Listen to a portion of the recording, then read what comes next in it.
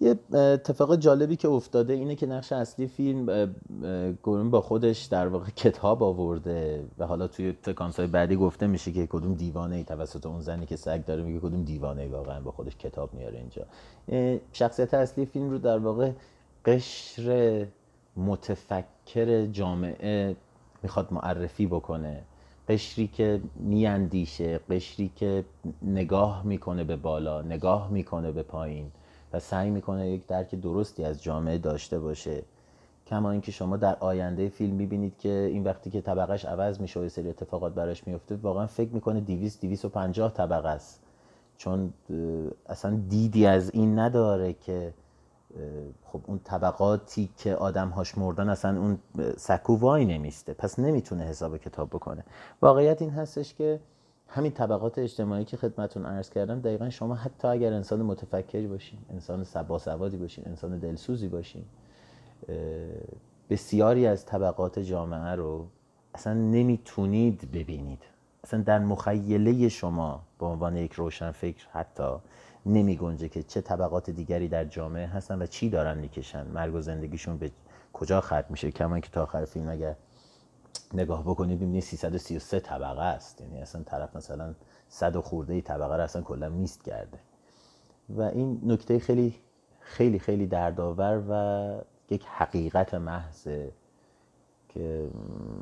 واقعا توی این فیلم به خوبی اگر به این نشانه ها و المان ها دقت بکنید وجود داره.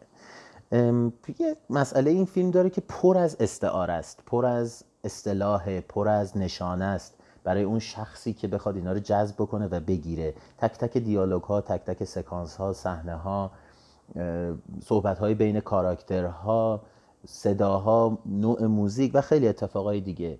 یه صحنه‌ای چون من اینو یادداشت کردم، یعنی استپ استپ دارم میرم جلو، در واقع سعی میکنم طبق دیالوگ خود فیلم برم جلو، خیلی هم این بحث خسته کننده نشه. اونجایی که پیرمرد شروع میکنه توضیح دادن که اصلا چرا کارش به اینجا کشیده و اومده داخل این حالا زندان طور در واقع قرار گرفته، اینه که میگه من داشتم تلویزیون نگاه میکردم و خب یه چاق و تیز کنی رو تبلیغ کردن، یه سری خانم‌های خونه‌دار هم بودن و بعد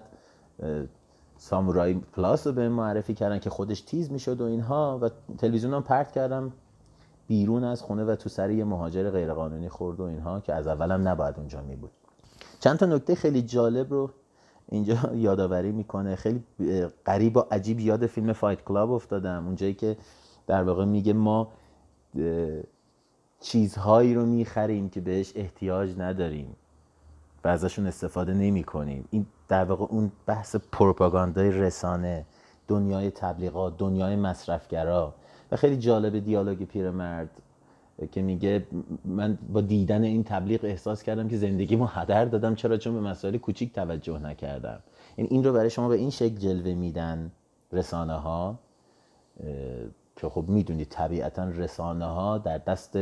طبقه خدایگانه، این طبقه‌ای که میخوان شما چیزی رو به خورد شما بدن. تمام رسانه ها رو میگم، اصلا هیچ وقتی که بنده مسئله رسانه رو مطرح میکنم منظورم تمام رسانه هاست، اصلا رسانه اینوری و اونوری و خارجی و داخلی و اینا نداریم. رسانه طبیعتا رسانه هایی هستن که مستقل هم نیستن، پولشون از سمت دولت ها تامین میشه، خب طبیعتا باید منویات اونها رو جلو ببرن. یعنی اصلا شما این که فکر کنید یک رسانه مستقله، اصلا این یه پارادوکس خنده‌داریه، مثل این که بگین سفید سیاه، اصلا شدنی نیست، در ذات اون رسانه است. و خیلی جالبه که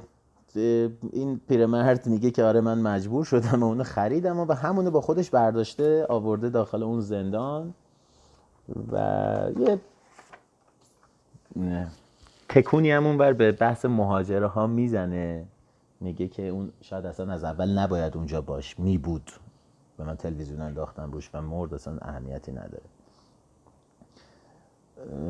و بهش پیشنهاد دادن که یا بیمارستان روانی یا اینجا، و این خب طبیعتا اینجا رو انتخاب کرده و اون کالایی که خریده رو به خودش آورده داخل زندان. بازم میگم شخصیت پیرمرد برای من با اینکه بسیار شاید از دید هر بیننده شخصیت نفرت انگیزیه، ولی به نظر من شاید به نظر من البته کارگردان یا نویسنده خیلی خواسته که حرفهاش رو از دهن این پیرمرد به بیننده برسونه و اون فکت های فیلم رو در واقع به این شکل به بیننده برسونه.